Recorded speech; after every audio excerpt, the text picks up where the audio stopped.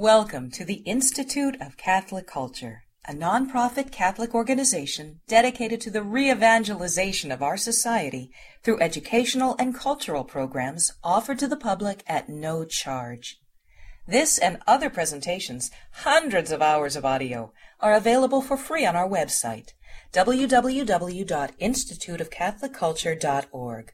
There you can listen to or download educational programs related to all aspects of our divine faith, and you can review our schedule of upcoming events. We hope you can join us in person. If you could please stand, we'll begin in prayer. In the name of the Father, the Son, and the Holy Spirit. Amen. And Heavenly Father, during this year of faith, through your church, you call us to set our eyes anew on your Son, our Lord Jesus Christ, your eternal Word, and for us and for our salvation, the Word made flesh. In Jesus Christ is found the fullness of divine revelation. Especially through our study this year, the documents of the Second Vatican Council and of the Catechism of the Catholic Church, may our ears, minds, and hearts be open the more to receive the Word of God with reverence and proclaim it with faith. As we come together this evening, we beseech you to send down upon us the gift of your Holy Spirit, that he might deepen our union with Christ and heighten our understanding and appreciation for the riches of our faith. We ask this through the intercession of the Blessed Virgin Mary, the great woman of faith, and through Jesus Christ our Lord. Amen. In the name of the Father, the Son, and the Holy Spirit. Amen. Thank you, Father Donahue, and thank you for inviting us back to Holy Spirit Catholic Church. Our speaker this evening... I was going to read my bio to you, but I think we'll skip that. We have a lot to cover tonight, and I apologize last week for getting a little bit caught up in the whole business. I love the Bible, and I got a little bit carried away, and I didn't cover any of the notes I was supposed to cover. So we got a lot to cover. We got a lot to cover this week with you. I want to begin. If you have last week's handout, don't pull it out, because that was part of my problem. I'm dealing with two different translations. And I'm looking at this translation and your translation, and the two things weren't jiving. So I'm going to give you references. You can write them down and go back. Dei Verbum, by the way, is the text on divine revelation in Vatican II. It is a highly abused text, at least for one sentence, which we're going to be dealing with in detail this week. But it's only very thin, very small. You can go home and read this. You can pull it off the Vatican's website, vatican.va. You can also get it on our website, on our Learning Center. We just posted it. I want to begin with the first section of paragraph 2. That means we only got through one paragraph last week. That's not good. It pleased God in his goodness and wisdom to reveal himself and to make known the mystery of his will. His will was that men should have access to the Father through Christ, the Word made flesh, in the Holy Spirit, and thus become sharers of the divine nature. This is the purpose of divine revelation, period. It is the purpose of our faith, that we might become sharers in the divine nature. By this revelation, then, the invisible God, from the fullness of his love, addresses men as his friends and moves among them in order. Whenever you read in order in a text, pay attention, okay? Here's the reason why he did this. To invite and receive them into his own company, period. Now, what is the company of God? Father, Son, and Holy Spirit. To invite us into a participation of the inner life of the Holy Trinity. That we might be called sons in the Son. This is the purpose of divine revelation. That's just a little reminder from last week.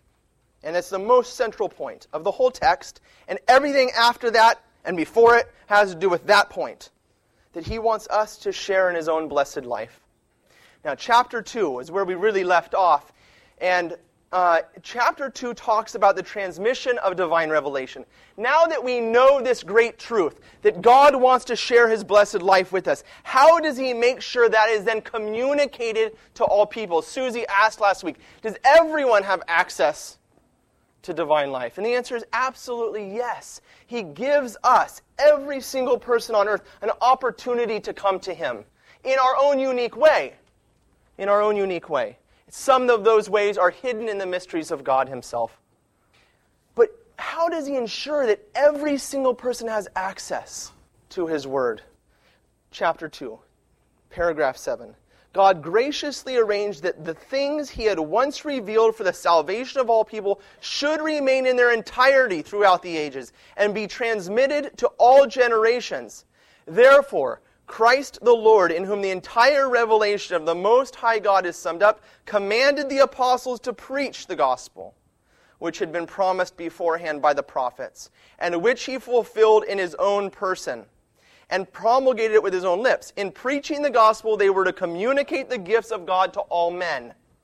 In other words, it is possible for God to have revealed himself in some other way. In fact, we do know that he revealed himself through nature, as we talked about last week. But he also chose that his revelation should be communicated to men through the preaching of the apostles and those whom they appointed. I want you to open your Bibles to Matthew chapter 28, which says this exact point very clearly. Chapter 28, verse 18. And Jesus came and said to them, all authority in heaven and on earth has been given to me. Go, therefore, and make disciples of all nations, baptizing them in the name of the Father and of the Son and of the Holy Spirit, teaching them to observe all that I have commanded you, and lo, I am with you always to the close of the age. He promised that he would remain with us always. And that our job, knowing that gift, that he would remain with us, our job was simply to open our mouth and to deliver that which we had received. Namely, that God had come to give us participation in divine life. And through knowing that, we would come to him and receive that gift through his divine revelation, which is manifest in the sacred scriptures and in the church, and say most perfectly, in the sacraments of the church, by which we receive the life-giving body and blood of our Lord and Savior Jesus Christ and the gift of the most Holy Spirit. Okay? I will remain with you always. Why is this point important, and why does chapter 2 of Devarim deal with this? Because this point is under attack today, and it's been under attack for the last 500 years. Because many who call themselves protesters, those who are protesting the Catholic Church, Protestants, say that at some point this did not happen, that Christ did not remain with his church as he had promised, and that there's two basic positions that are held, that by the year about 325 at the Council of Nicaea, the church became so corrupt that it stopped delivering that life-giving message, so that people could no longer receive the gift which God had come to give. And others will take maybe a more, say, conservative position. If you want to call it conservative, you call it liberal, I don't care what you want to call it. And will say, no, by the year 100, with the death of the last apostle, the Apostle John, the church became so corrupt that it could no longer hand on divine revelation. So I want to look at just a couple of texts that chapter 2 points out to us. The first you want to write down is Matthew 28. The second, we want to go to John chapter 16, verse 12. Jesus says, I have yet many things to say to you. Chapter 12, verse 12. But you cannot bear them now. When the Spirit of truth comes, he will guide you into all truth, not into all error. For he will not speak of his own authority, but whatever he hears he will speak, and he will declare to you the things that are to come. He will glorify me, for he will take, and so forth. He will lead you into all truth. Turn to 2 Timothy. Now you guys know where 2 Timothy is. You remember the epistles that are written to the communities, right after Acts of the Apostles. To the communities first, and then to the individual people. So you're going to find 1 and 2 Timothy right after 2 Thessalonians. Chapter 2, verse 1. You with me? You then, my son, be strong. This is St. Paul talking to Timothy. Be strong in the grace that is in Christ Jesus, and when you have heard from me before many witnesses, and trust a faithful man. Notice he does not say what I have written to you. He says what you have heard from me. And trust a faithful men who will be able to teach others also. That's 3 generations. Actually, 4 generations. We have Paul, we have Timothy, we have those that Timothy is going to appoint, and he instructs those he's appointing to hand on to the next generation. So, that the church fell away at the year 100 is absolutely contrary to Scripture. if you want to go into this a little bit more, I encourage you to go and listen to the talk that I gave on Ignatius of Antioch.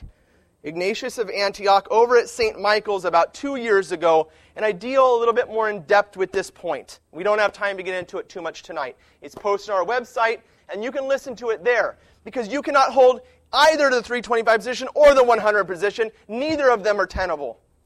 Christ said he would remain with us always, and that the Holy Spirit would lead his church to lead us into all truth. Fundamental.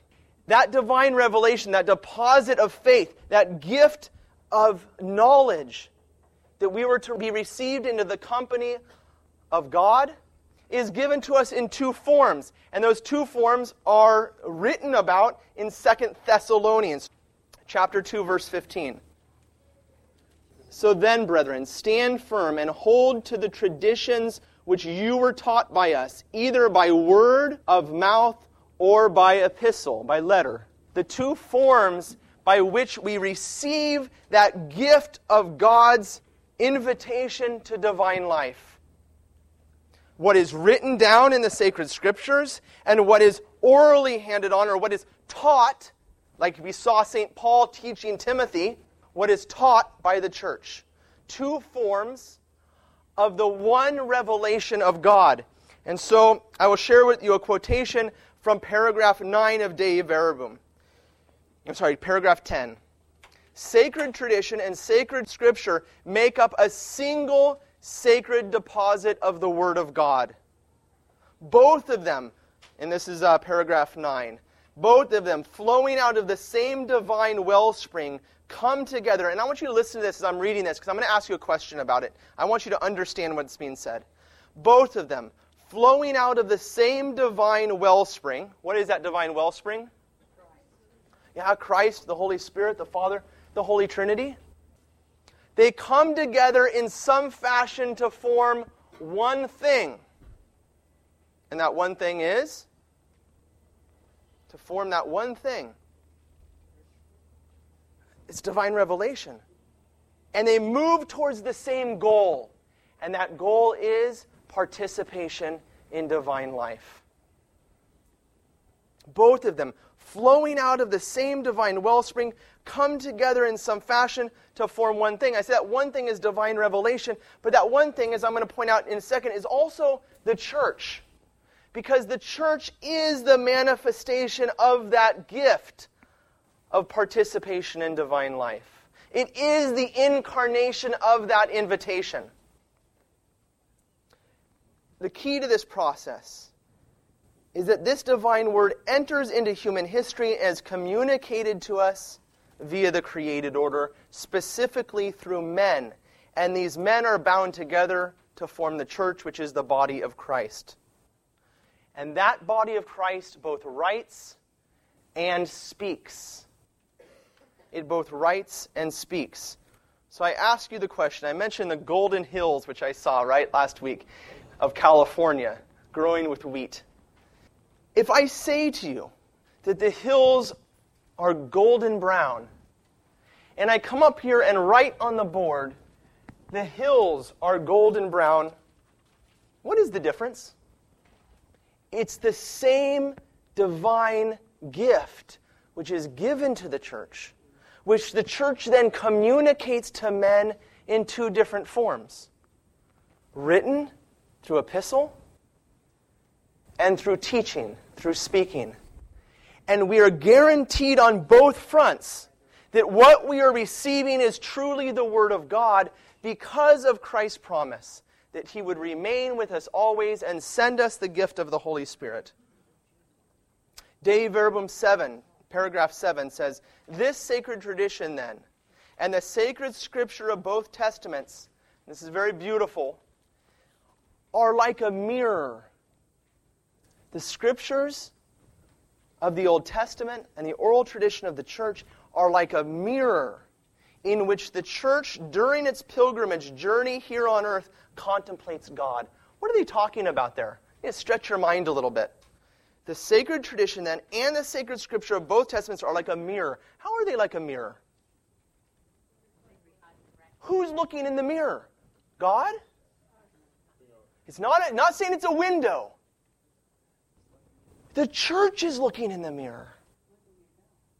So you see how beautiful this is. That God gives us the gift of His divine revelation to the church. The church writes, and the church speaks. And what does it write and speak about that divine revelation? Namely, that we have an opportunity, a gift to become partakers of the divine nature. And therefore, what the church has written and what the church has spoken becomes as a mirror to her.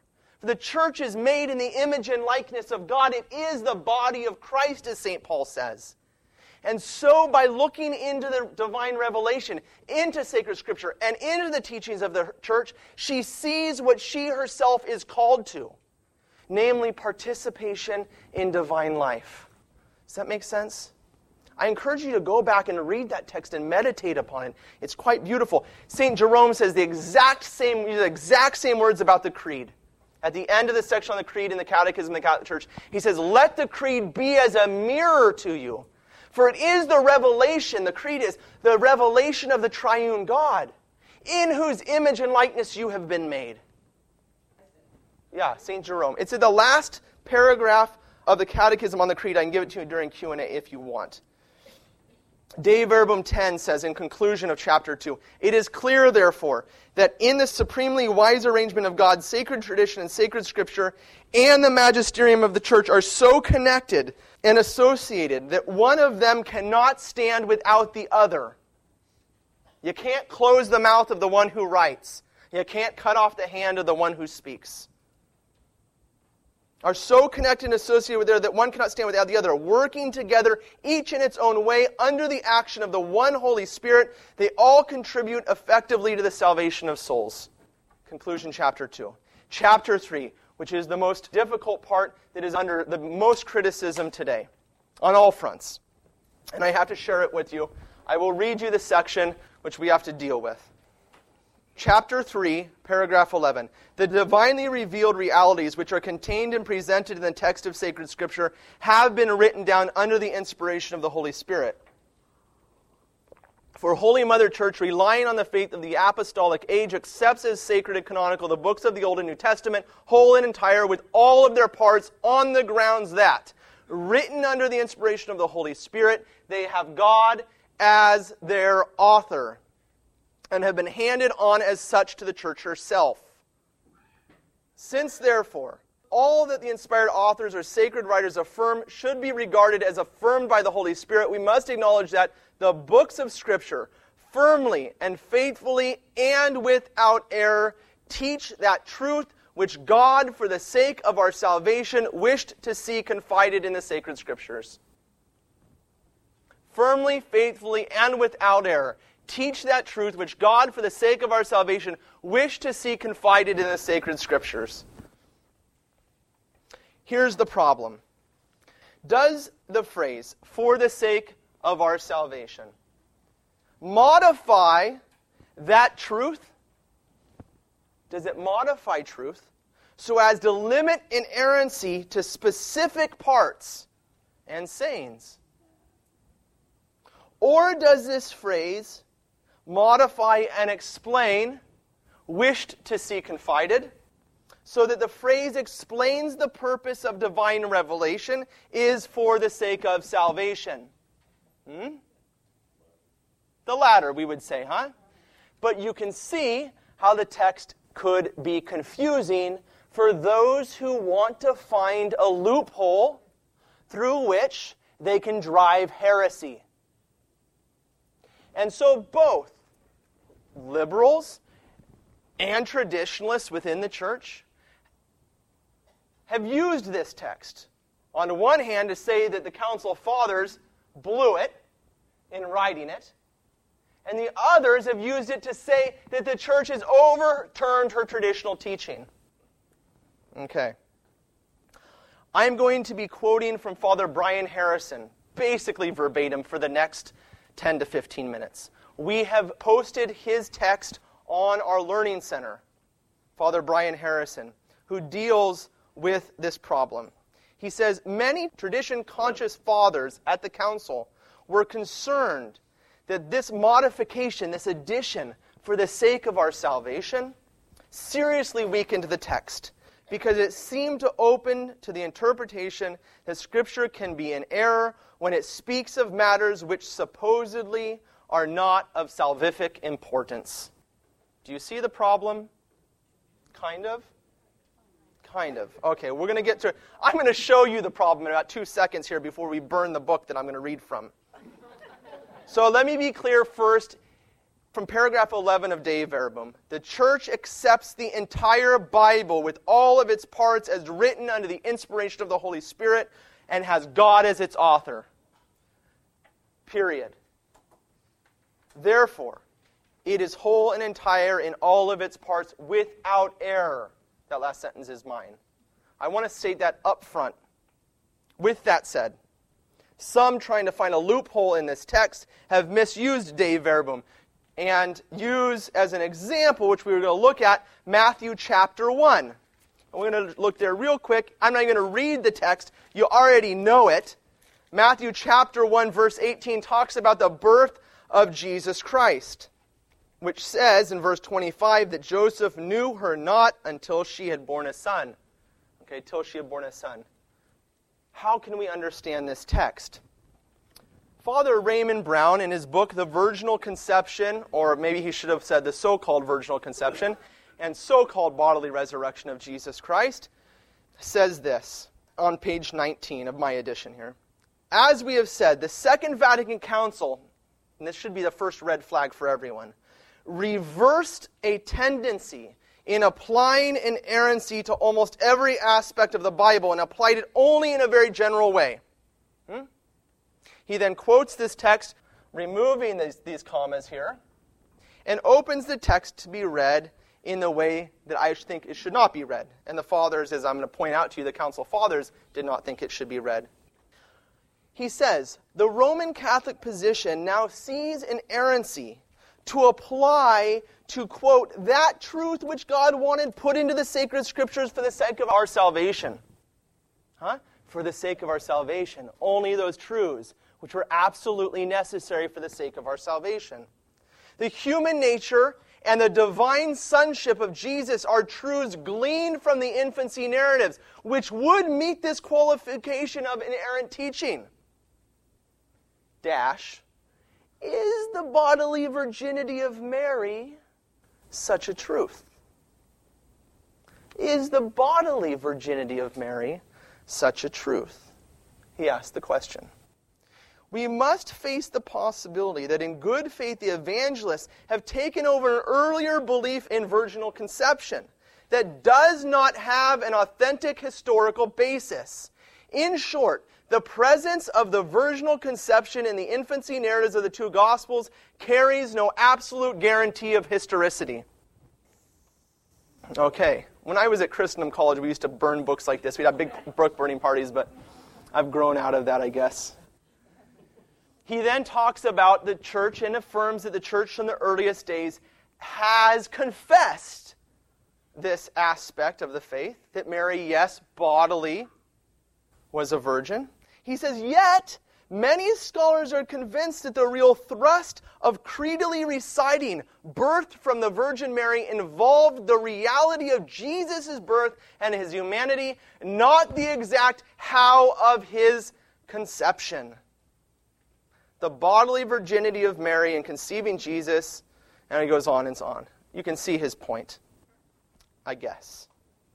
Okay? In his book on Birth of the Messiah, he says, the scientifically controllable biblical evidence leaves the question of the historicity of the virginal conception unresolved. He says, is it necessary for salvation that Mary was bodily a virgin? Was it necessary for salvation? He doesn't think so. He doesn't think so. And therefore, that statement is not protected from error because it was not placed there, according to Father Raymond Brown, for the sake of our salvation.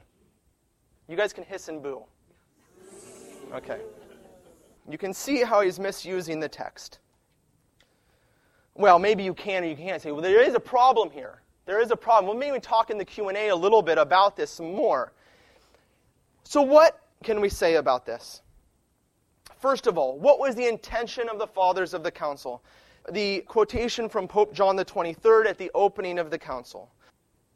The council wishes to transmit the doctrine pure and integral, without any attenuation or distortion. He continues, our duty is not only to guard this precious treasure, as if we were concerned only with antiquity, but to dedicate ourselves with an earnest will and without fear to that work which our era demands of us. In other words, his effort is not to make changes, as Father Brown would have us believe, reversed a tendency. Pope Benedict, in his address to the Curia in 2005, was laying out a plan, many think a plan for his papacy. And he says the situation that was in the church following the Second Vatican Council was very much like that of the church following the Council of Nicaea in the year 325. And he quotes St. Basil, who says, the raucous shouting of those who through disagreement rise up against one another, the incomprehensible chatter, the confused din of uninterrupted clamoring has now filled almost the whole church, falsifying through excess or failure the right doctrine of the faith. And in his homily just a few days ago, in his opening Mass for the Year of Faith, he says, this is why I have often insisted on the need to return, as it were, to the letter of the Council, that is, to its text, also to draw from them an authentic spirit, and why I have repeated that the true legacy of Vatican II is to be found in them. Reference to the document saves us from extremes of anachronistic nostalgia and running too far ahead, and allows what is new to be welcomed in a context of continuity. A continuity with that which came before. Not a reverse a tendency.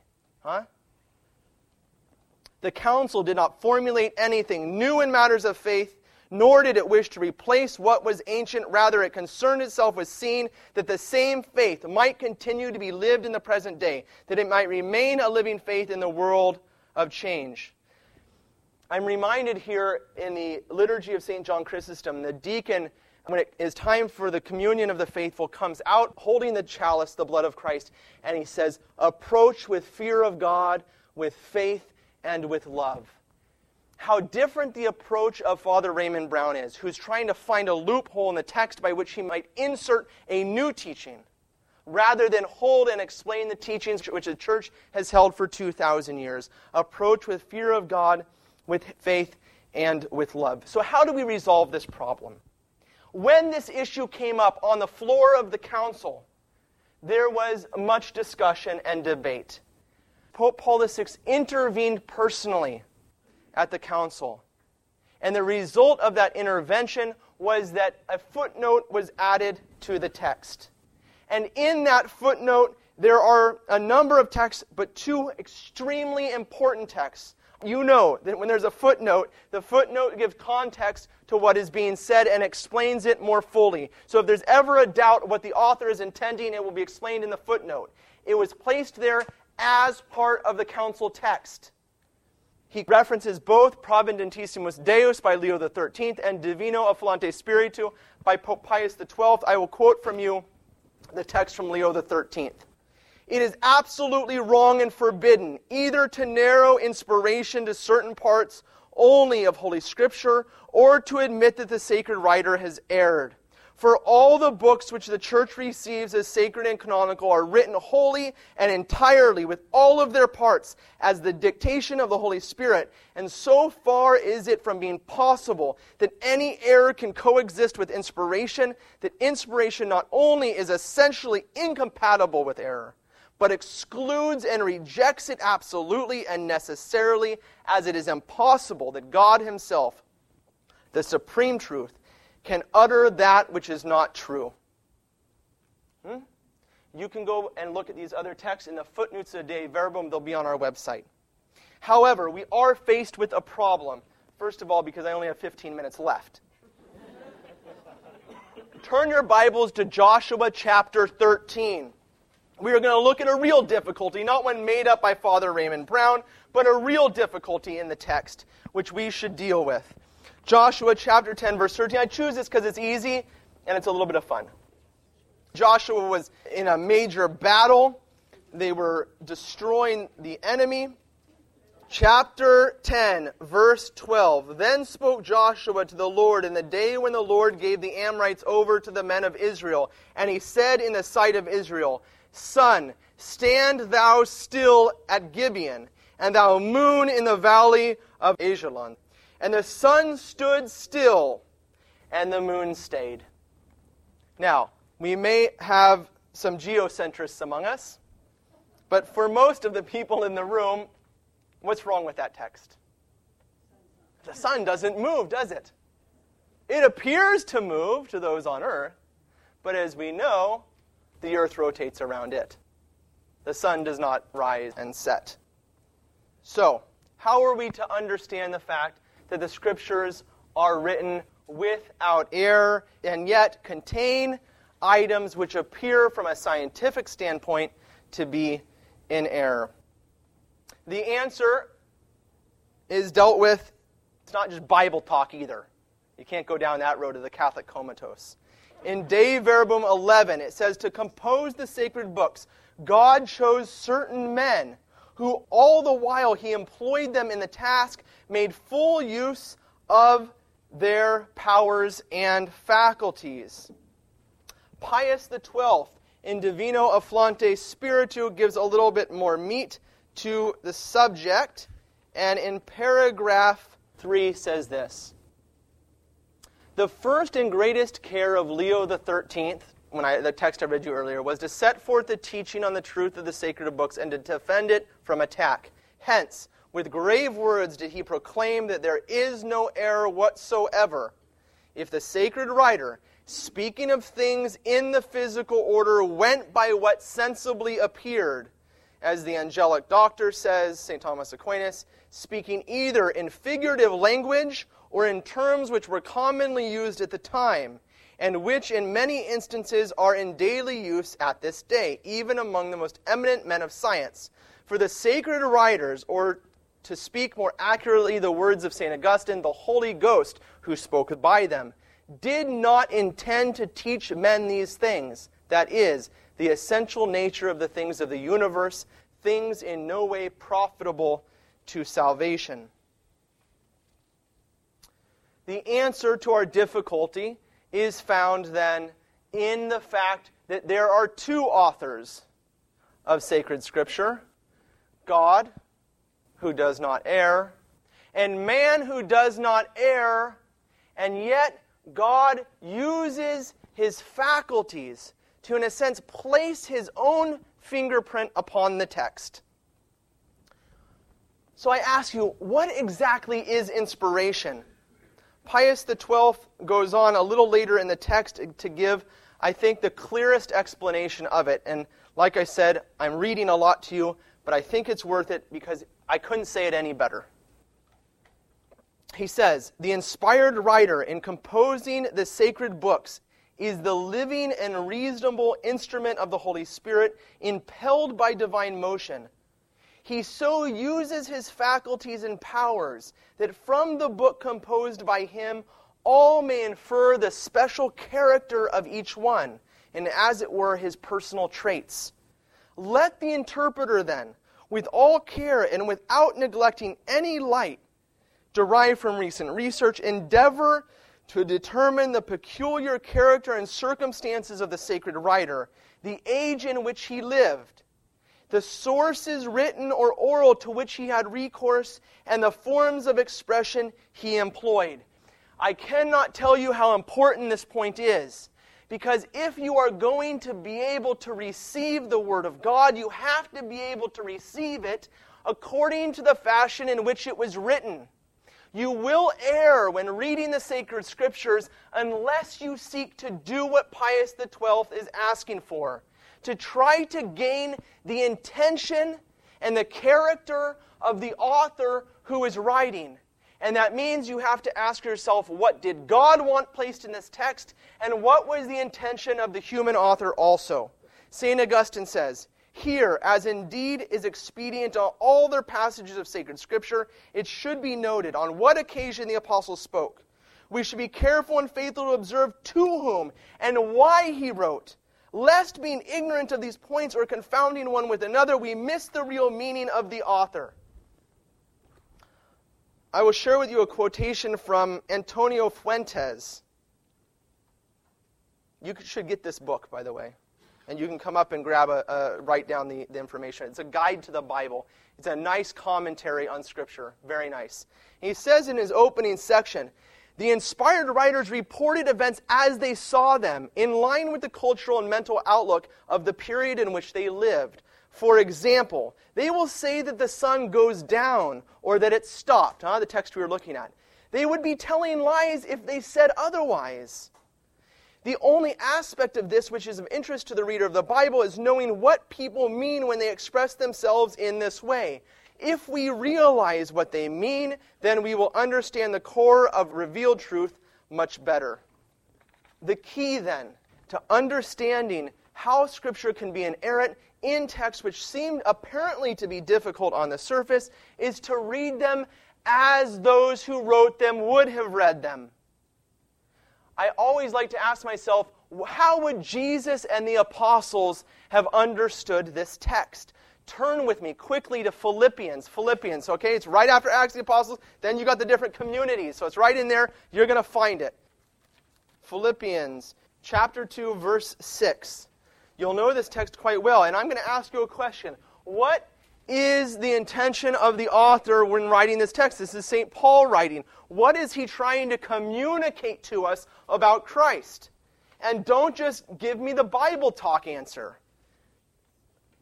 Who, though he was in the form of God, did not count equality with God a thing to be grasped, but he emptied himself, taking the form of a servant, being born in the likeness of men, and being found in human form, he humbled himself and became obedient unto death, even death on a cross. Therefore, God has highly exalted him and bestowed on him the name which is above every other name. Don't give me the answer now, but I want to know what images flashed to your mind as you're reading that text. And if it's a blank slate there, that's the problem we have to solve. I'll conclude this section. The most important things to ask yourself who, what, why, where, and when. And if you can answer those questions, you're going to be well on your way to properly reading the text and giving an answer and understanding the revelation which God wants you to understand. Who, what, why, where, and when. It takes some effort. It takes some research. If you're opening up the Scriptures, at the beginning of Lent, I know you've done this. I don't know what that means. And you close it. You got to get out your map. You got to get out a little history. You got to get out some commentaries so that you can get into the text and start trying to seek what God wants you to hear from it. However, as I said before, God is the primary author of sacred Scripture. The Catechism of the Catholic Church, and I'm going to put two quotes together, one from the Catechism, one from Dei Verbum. Since sacred Scripture is inspired, there is another and no less important principle of correct interpretation. Since sacred Scripture must be read with its divine author in mind, no less attention must be devoted to the content and unity of the whole of Scripture. If you're writing notes down, you better be scribbling that phrase down. The content and unity of the whole of Scripture, taking into account the tradition of the entire church and the principle of the analogy of faith. We're going to talk about these 3 points very quickly. Be attentive to the content and unity of the whole of Scripture. There may be many authors writing in your Bible, many different styles and ways and forms and so forth.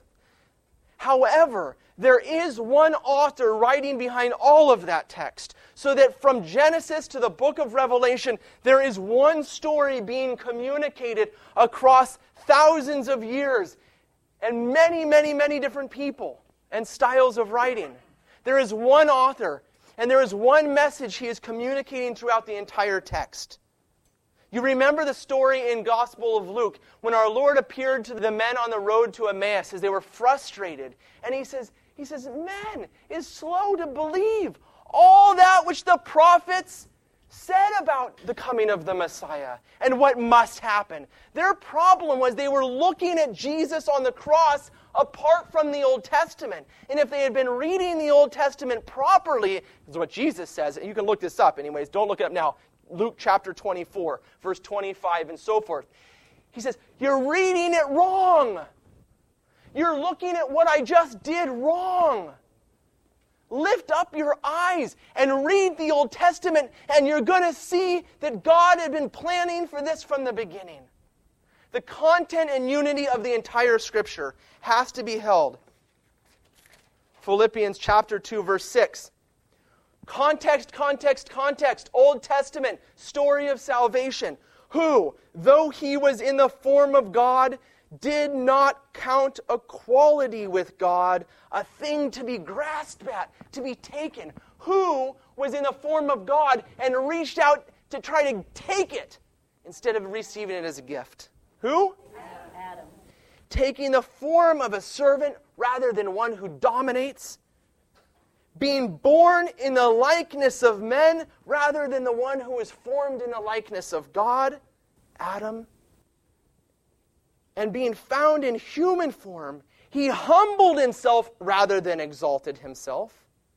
And he became obedient rather than disobedient, unto death instead of grasping for life. Paul is talking about the story of salvation history and the story primarily of Adam and Eve in the beginning. And unless we read it in that context, we'll miss the entire point. Isn't that a beautiful text now? Now go back and read the context of what St. Paul's saying to us in chapter 2, and you'll understand what he's telling the community about divine restoration, about how we're called into a greater relationship with God, and how to understand what he's calling us to. You have to look back to Genesis chapters 1, 2, and 3. Okay. Second, we must read the Scripture within the living tradition of the whole church. What does this mean? First of all, that the Bible is not meant for the coffee table of heretics. It's to be read within a living community.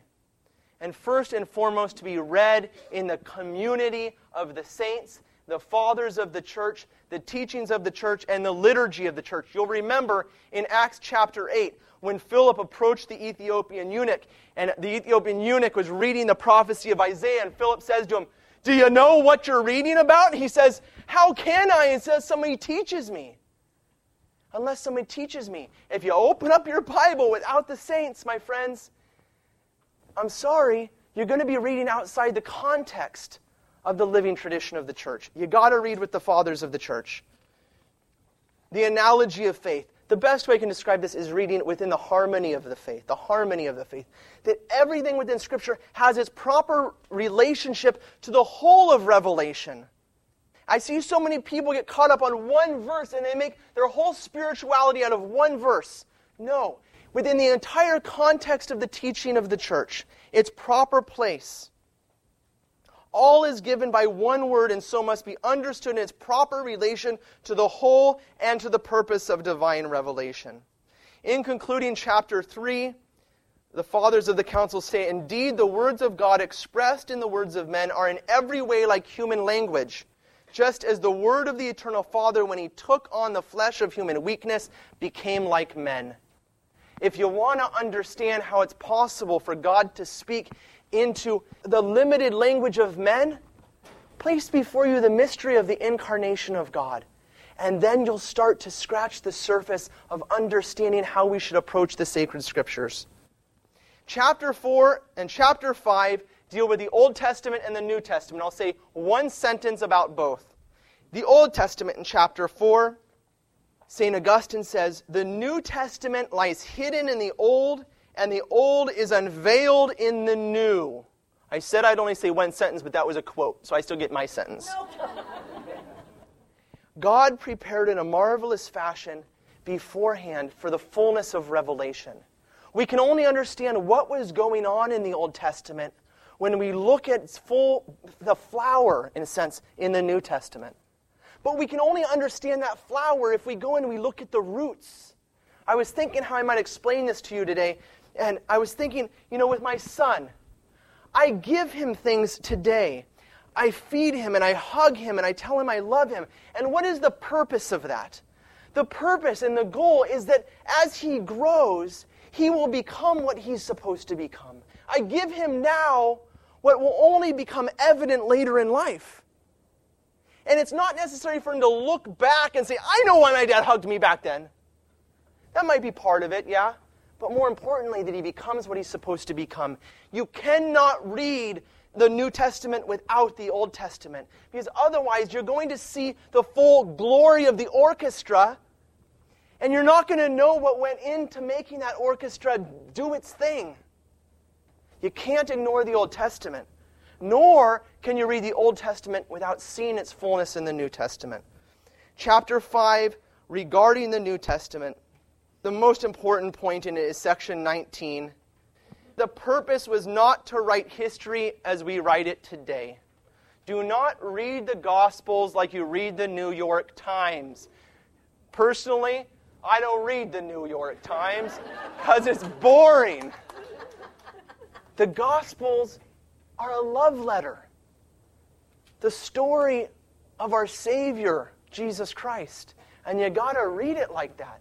The apostles delivering the revelation of the Word of God were not interested, I'm not to say not interested in historical accuracy, they were, but not interested in giving to you every single minute detail, one, then the next, because their entire purpose was to communicate the divine revelation of God. And so sometimes they even possibly converged stories so as to communicate that truth to you.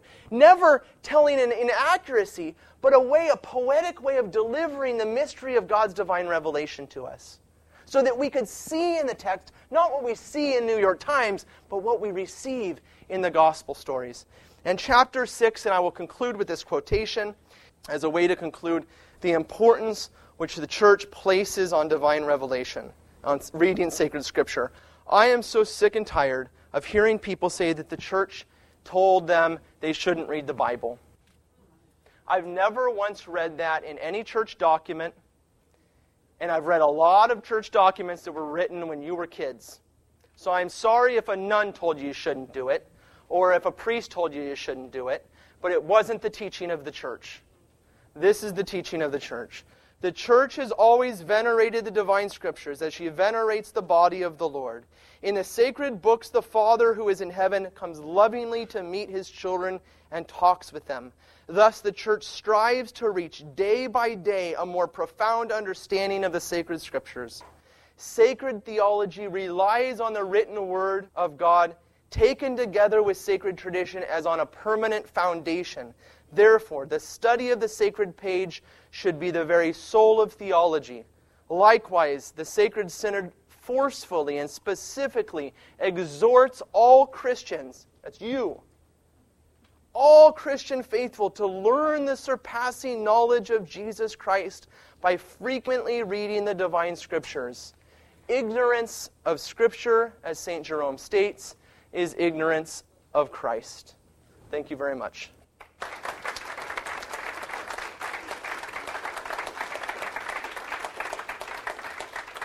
We're going to take a quick break. The point that I was making was reading it within the proper context of the unity, the content and unity of the whole of Scripture. Okay, that you can't read the New Testament without the Old Testament. So I'll share this quote with you from Father James Groening. He says, "For the beginning of Christ's passion, he chose a wonderfully beautiful garden. How significant this choice was. In a garden, the first Adam had committed the first sin, the sin of disobedience. Therefore, it was in a garden that the second Adam should say to his father, 'Not what I will, but what thou wilt.' In a garden, Adam, by an abuse of liberty, had plunged the entire human race into the most shameful captivity. In a garden, therefore, by the bonds of Christ, our fetters were to be broken. In a garden, God had pronounced the death penalty upon Adam. Hence, in a garden, Christ would take upon himself the judgment of this curse. In a garden, the human race was lost, and usually an object is sought where it was lost." From Father James Groening. It's in his book, Christ in Gethsemane. So my point is, Always reading within the whole story of salvation history. Otherwise, we cherry pick a verse that doesn't make a whole lot of sense. Or, worse than that, we import nonsense into it and make it mean something that it was never intended to mean. You got to know the Old Testament, and it's got to be on your fingertips. You're reading the Gospel of John, you're going to be thinking like John would have been thinking. And if you're not thinking in that way, we're going to have a problem right off the bat. And that's why it's so important to have the saints and fathers of the church right with you, because they're thinking like that for you. So when you have Father James Groening, his great insight, one that you may never have thought about. And how many times have we meditated upon the agony in the garden? And we never came up with that one, did we? But there it is. Beautiful. It's beautiful. Anyways, okay, questions, yes. In the document on the infallibility of the Pope's teaching, he has to use the very specific method and wording, and it's only on faith and morals in order to have infallibility, which is to me without error. Contrast that with what you were explaining today about the speaking and teaching role of the church, passing on the positive faith. Yeah, the same. As far as infallibility is concerned. The point of this, though, is that when sacred Scripture is being delivered to us, that the church teaches it is inerrant in what it's delivering, and not just limited to faith and morals, but inerrant even historically. And you say, well, wait a minute, there's times when it looks like it contradicts itself, and that's why I made that point. And that Dei Verbum makes the same point in chapter 5, talking about the writers of the New Testament, saying that you have to understand the who, what, why, where, and when, right? The intention of the author. And someone asked me earlier, saying, you're talking about two authors. And maybe I didn't make that point very well, but the real question is, what is inspiration? Is it like having this pen, and God's holding the pen, and the human author is the pen, and he's writing, so that the pen simply gives ink, if you will? No. And that's where Pius XII's comment is so beautiful. It says, it takes the human person and elevates them to communicate everything which God wants communicated, and to do it without error, all the while using that gift of God's imprint of image and likeness, which has its own character and way and culture and expression. So that reading the Scriptures is absolutely essential. You cannot do it without it, is to understand the context of the writer. But no, that Scripture is inerrant through and through, okay, as long as you understand what the intention of the author, both divine and human, are.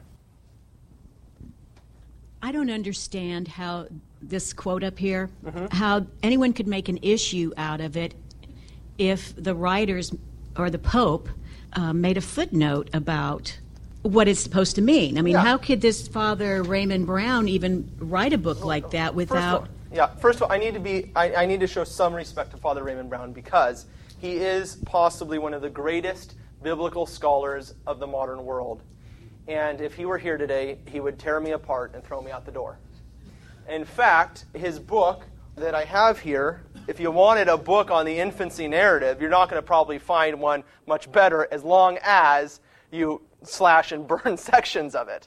But how is it? Because, I'm saying he's got insights into the text because he knows the biblical languages so well. He's studied this stuff so well. If you're not interested, ultimately, in being in that relationship which Dei Verbum talks about, that company of the saints, the company of God, as the first and foremost, most important thing, then you're going to fall back upon human knowledge, and you become dominant. And I said this in the first thing, I didn't make that big of a point. The question is, who's the one that's judging the sacred Scriptures? Is it up to man to judge divine revelation? Or is it up to God to judge man? We are the ones who receive God's Word, not the ones who judge it. Because the things which God delivers to us in His Word are above and beyond our natural capacity to know. That's why faith is fundamental, without which you cannot move forward.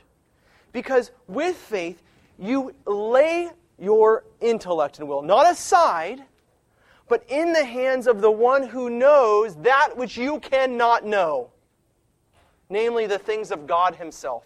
not part of our natural order, part of the supernatural order. And only by doing that do you have an opportunity in this year of faith to walk through a door which you don't know the other side of.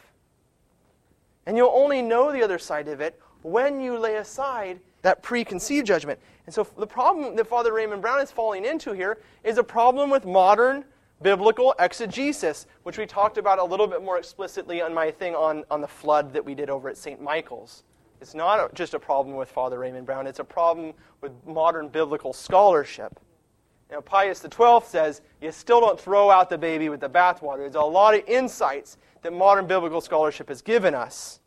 And yet, sometimes, and very oftentimes, the approach which is taken, how we approach the Scriptures, is problematic. And instead of approaching with humility and faith, we approach with pride and judgment. And when we do that, then you can find a loophole the size of a truck to drive through in a text like this.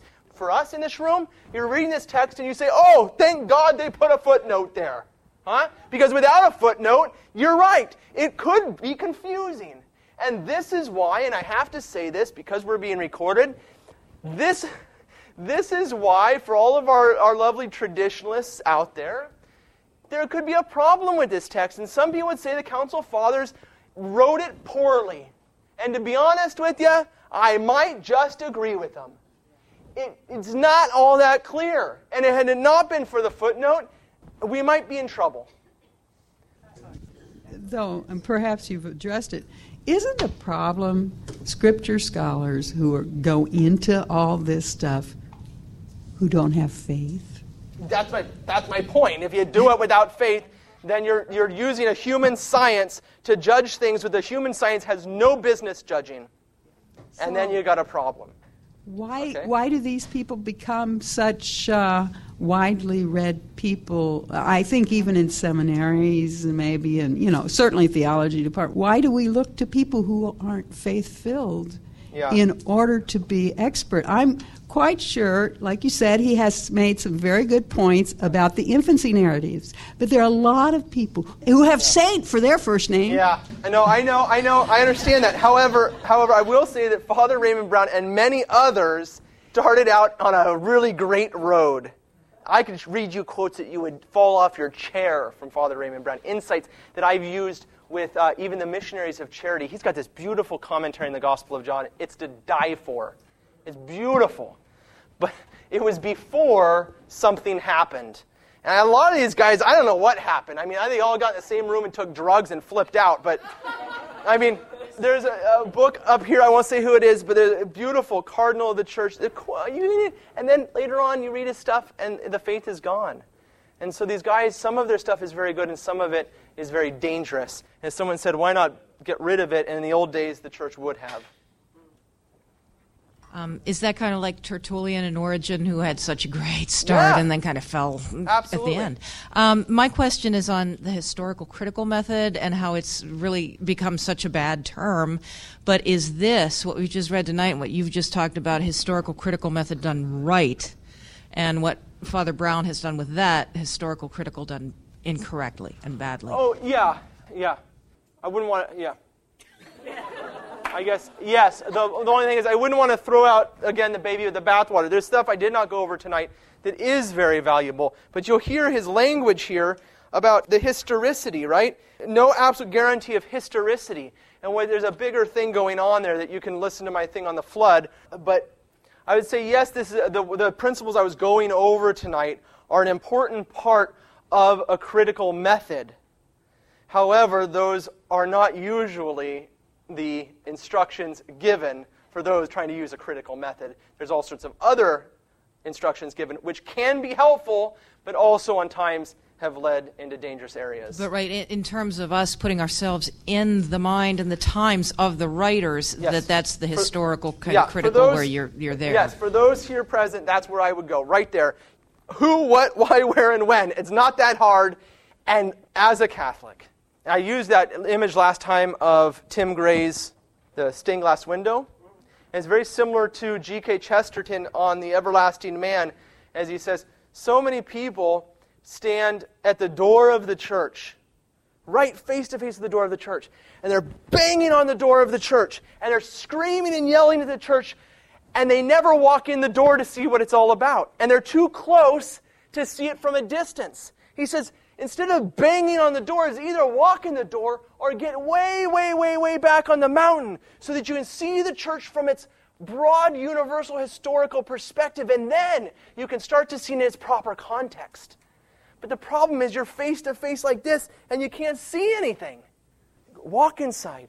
The sun will shine through those stained glass windows. You'll see the beautiful icons. And suddenly the faith will become alive. And of course, I'm not talking about stained glass windows and icons. I'm talking about the body of Christ. To step in faith.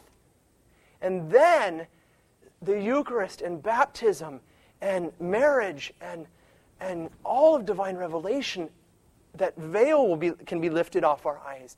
And we can start to begin to experience the wonder of that gift of God's company. And we'll discover right there in the church the life of the Trinity. And how many of us wouldn't love to stand in the shoes of the Son of God from all eternity, looking into the Father's eyes and receiving the gift of the Holy Spirit? Okay, God bless you. Thank you for coming tonight.